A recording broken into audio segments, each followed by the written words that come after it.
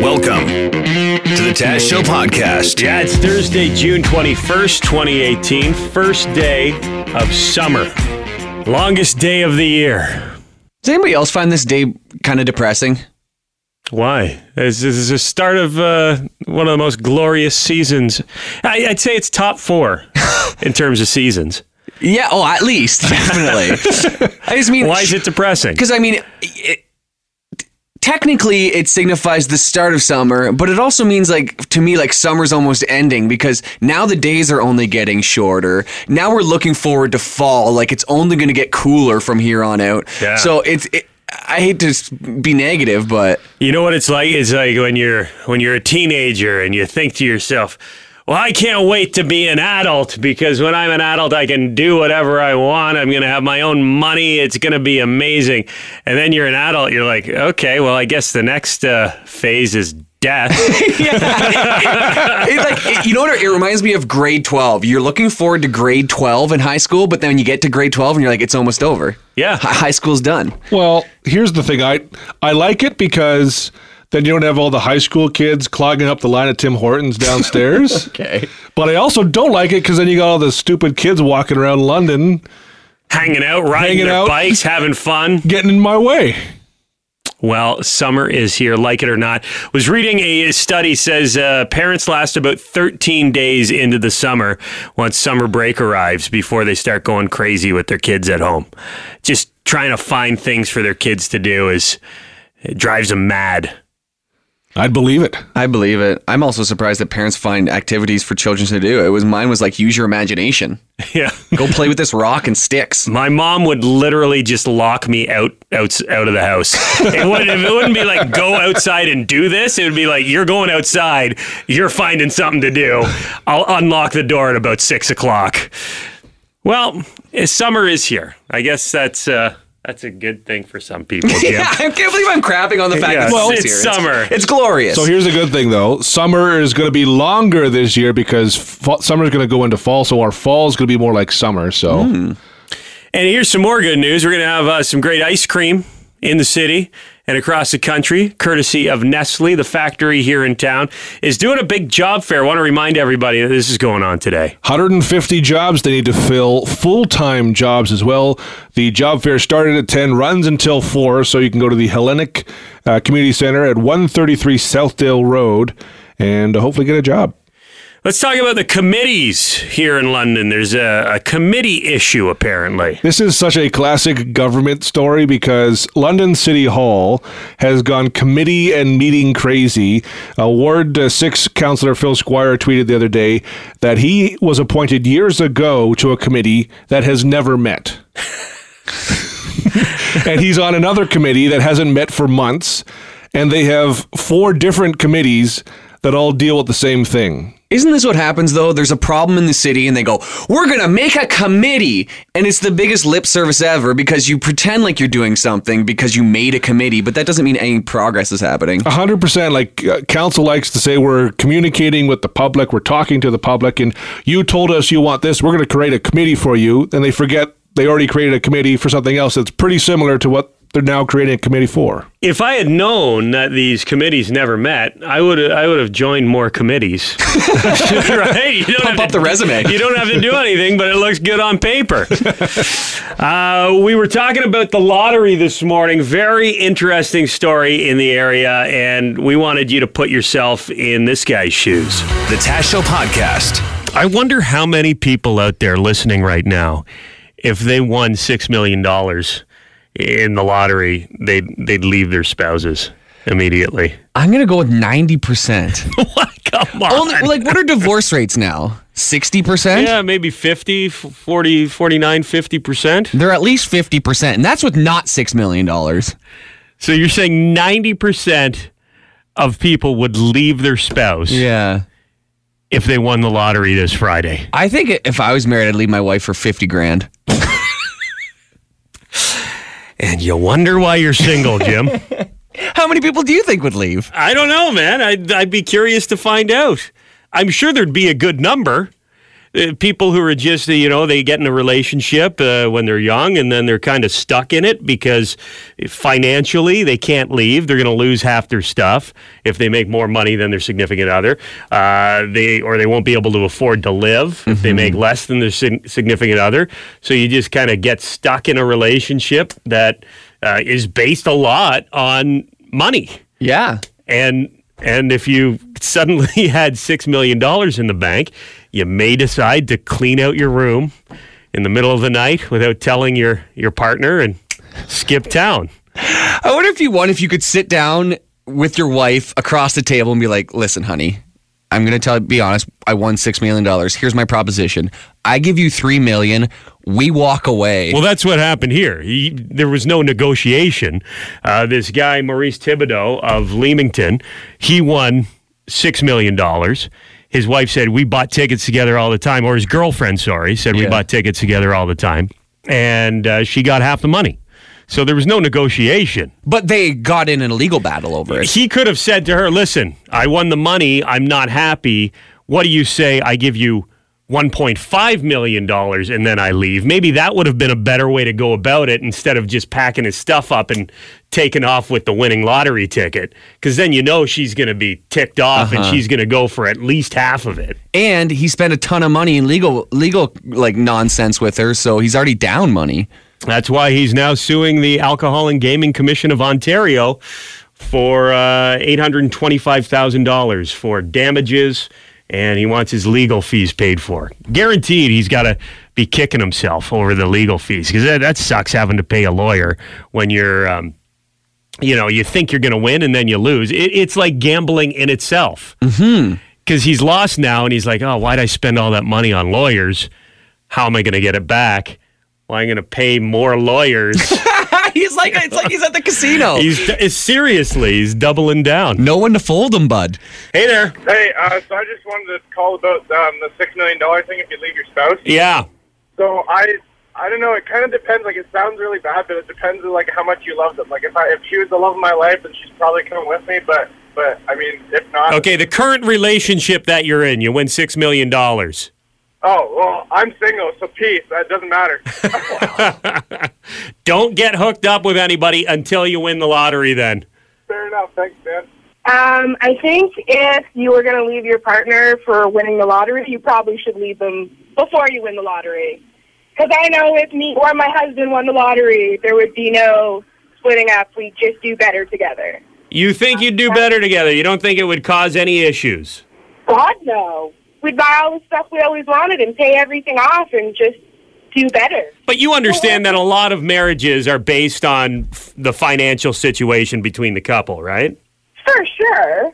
I mean, sucks for them that if one of them won the lottery, they'd hightail it out of there. Okay, well, we're going to go to the next call. Hopefully it's not your husband saying that he'd be gone if he won. What's his name, just so we know?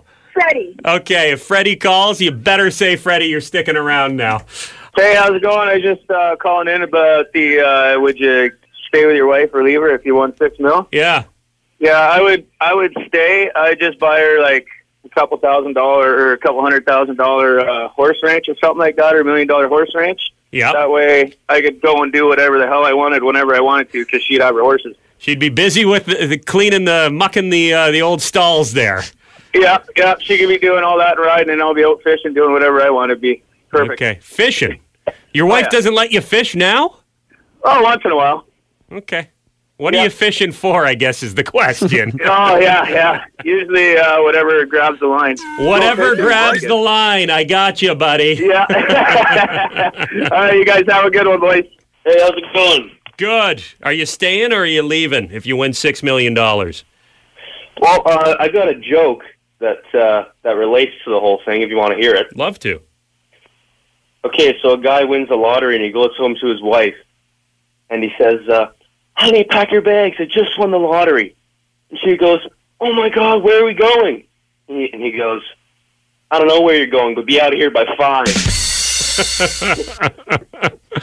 Hey, it's Taz and Jim. What's up? From the sounds of it, this guy seems like the kind of person that if the tables were turned, his story would be different. How would he feel if she won $6 million? If she had bought the ticket, he would have been saying, "We bought our tickets together all the time." Yeah, if you've been living with someone for long enough, even though you're not married, it's common law.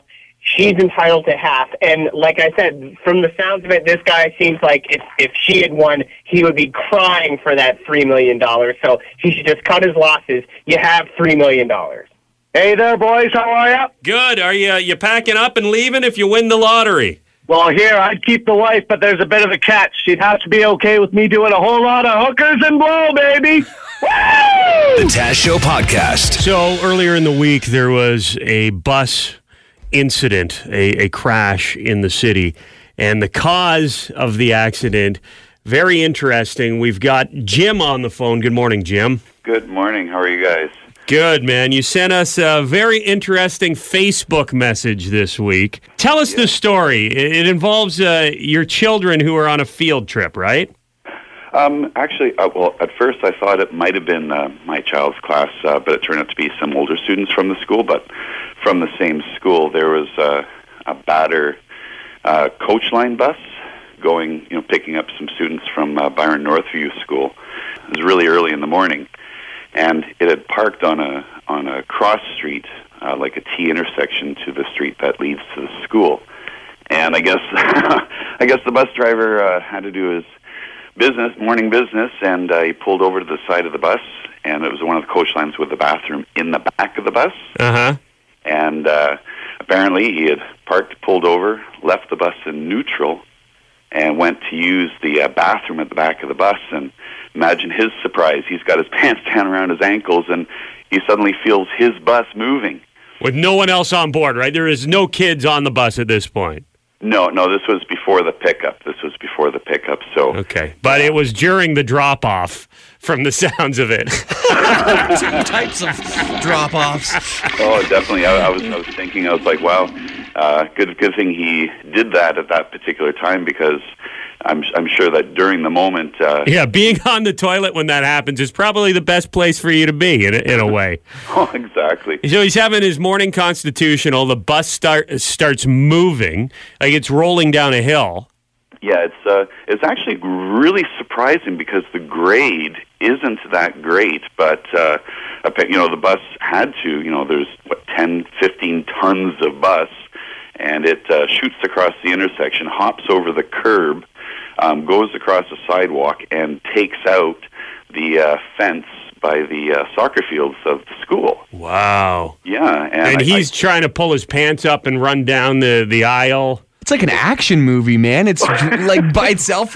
What kind of action movies are you watching? No, but I mean, like the bus is moving. He's running in slow motion down the bus aisle as it's bouncing over, trying to get his underwear up at the same time. And I think he did get to the driver's spot right at the very end. I think the fence had basically slowed the bus almost to a stop, but there's about 7 feet of skid marks. So I think I'm sorry. Okay, yeah, Mr. Jim, God. Come on. You can't set us up for the jokes like that. Yeah, I should leave those to you guys. 7 feet of skid marks, but nobody was hurt. No, thank goodness. No kidding. Like, easily, a kid could have been crossing the street there. There could have been, some kids playing soccer in the field. Well, exactly. It's a very, very busy spot of the school. Parents are coming from 2 or 3 different streets, and they all kind of come together at this intersection. Fortunately for everybody, it was raining rather hard, and when it's raining, the students are brought into the school because they're not allowed to play outside. So the driver, I understand, he still went ahead and drove the kids to their field trip. I don't think they had time to have a mechanic come and inspect the bus to make sure that it was road safe. Right. And I hear that a few parents were asked, is it okay the bus driver just crashed? Are you cool with him driving the bus? And they're all saying, yeah, that's fine. But I was thinking, well, the driver himself had to have been shooken up a little bit. And I was thinking that they're talking about, it would have taken an hour and a half to get a new driver, a new bus. But I kind of feel like for a kid's safety, maybe that driver should not have gone on that run. Maybe he should have just taken like the day off and chilled out and got himself grounded again, because I imagine his nerves were, right through the roof, and you can't make a proper decision when you're frazzled like that, right? Well, I'm sure he won't be making that same mistake again. I think it would be good to know that the batter bus lines is maybe, put him in a little refresher course, give him a little bit of some time. Here's the refresher course. Put the bus in park. Yeah. There you go. And don't forget to breathe. We got a couple calls from other people in the industry wanted to shed some light on the situation. Go ahead. Buses actually do not have a park gear, so they have to be left in neutral, and the parking brake is actually what holds them in park. Okay, so you have to put the emergency brake on. Yeah, they actually do not have like a park gear like a normal vehicle. He should know that. Yeah. But on the newer ones, they're electronic, so maybe the electronic parking brake malfunctioned. I don't know. It's hard to say. Good morning, guys. How you doing? Pretty good. Who's this? It's Lynn. I actually drive a bus for a different company. Most definitely, they should have sent another bus out. How could they be sure there wasn't a mechanical problem with that bus? After it had gone over a curb, hit into a fence? Have you ever heard of anything like that happening? No. But then, on a school bus and that, we don't have washrooms in the bus. Right. You got to go in a coffee can. Well, since I'm a girl, I actually go into a public washroom, I hate to be caught with my pants down around my ankles, guys. Yeah, that's not a good look when you're driving children around the city, is it? Not at all. Why is that bus driver running around the bus with her pants around her ankles? Yeah, exactly. Not the look you're going for. I'm sure the guy had to be frazzled, too. Yeah. But they should have sent another bus. Well, thank God. Really, it's everything funny. That it all worked out. It's the situation hilarious. is funny because you can just imagine what your reaction would be if you were sitting on the toilet and you felt the bus start to move. Everybody would have the same reaction. It would be just absolute panic. Something in the toilet. and then the fact that nobody was hurt is, it's the only reason we can laugh about this. That is exactly that we can laugh about it. And I mean, I want to say this, poop happens sometimes. Keep your pants on, Lynn. Thank you. Yeah. You're welcome. Bye, guys. The Taz Show Podcast. I want to give a Tasmania kudos this morning. Kudos to Pete Davidson. Very funny guy from Saturday Night Live. There's been rumors swirling that he got himself engaged to Ariana Grande. Well done, Pete. Who is a very gorgeous young woman, very talented musician. It was confirmed last night on The Tonight Show. Now you know that you didn't have to get engaged to Ariana Grande to come on our show. But I did though. You did. Thank you. Thanks. You know we love her so much. Yeah, I love you too. I feel like I won a contest. So sick. How are you handling it all right now? Lit, Jimmy. I was gonna say that, but it's so lit. It's so funny walking down the street because dudes are walking by and they're like. You ever see that Derek Jeter commercial when he was retiring and everybody just tips his hat? That's right. It feels like that. Yeah. Some dude goes to me, he was like, "Yo, man, you gave me hope." I was like, I didn't know I was that ugly. Oh my God, you are. Jesus, Jim, he should give you hope as well. That maybe a funny guy can get a hot girl. Hey, it works. Look at me. Pete Davidson is going to be in the club that I belong to. What club's that? The What Is She Doing With That Guy club. Right? You see a picture of the two of them together. You're like, what is she doing with that guy? He's goofy looking. He's tall. He's lanky. He's got giant bags under his eyes. His mouth is always open. I like when people are like, oh, look at Pete Davidson. He's so goofy looking. How do you get Ariana Grande? Well, we also all know his name because he's famous and on Saturday Night Live. You know what I mean? But he's funny. There's a lot of famous guys who are traditionally good looking. Mm-hmm. Pete Davidson is not your supermodel, ripped, Not even close. 6-pack ab kind of hot. Yeah. He's not even Saturday Night Live hot. Like, he's not even Bill Hader hot. He's not even David Spade hot. He is a stud. Spade's a stud. Man, good for him. Well played. I know what it's like. Do you find it insulting, though? What is she doing? No, I find it a compliment every time I hear it. Yeah.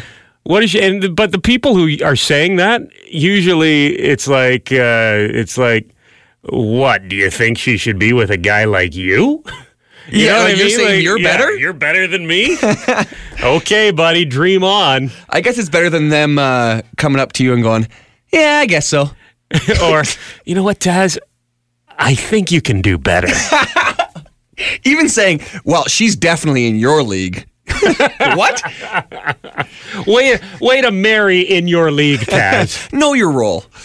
He's right, though. It's lit. It is lit to have a beautiful, wonderful, talented partner in life. Okay, easy. And I wish Pete Davidson and Ariana Grande the best. The Taz Show Podcast.